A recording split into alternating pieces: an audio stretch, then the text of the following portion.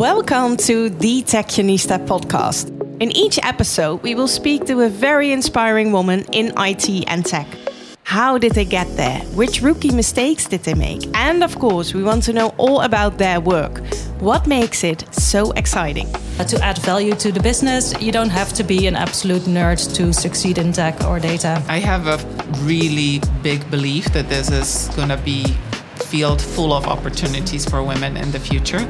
Because if you think about it, we cannot leave half of the people that are, graduate students or have graduate degrees out of the workforce. I like to go fast, and actually some of this change needs time. Culture change is hard and long, and people also get fatigued by change, and I'm really, really aware of that. How can I reach this, right? What do I need to become more like a man to actually achieve my goals? And I think that would be absolutely wrong.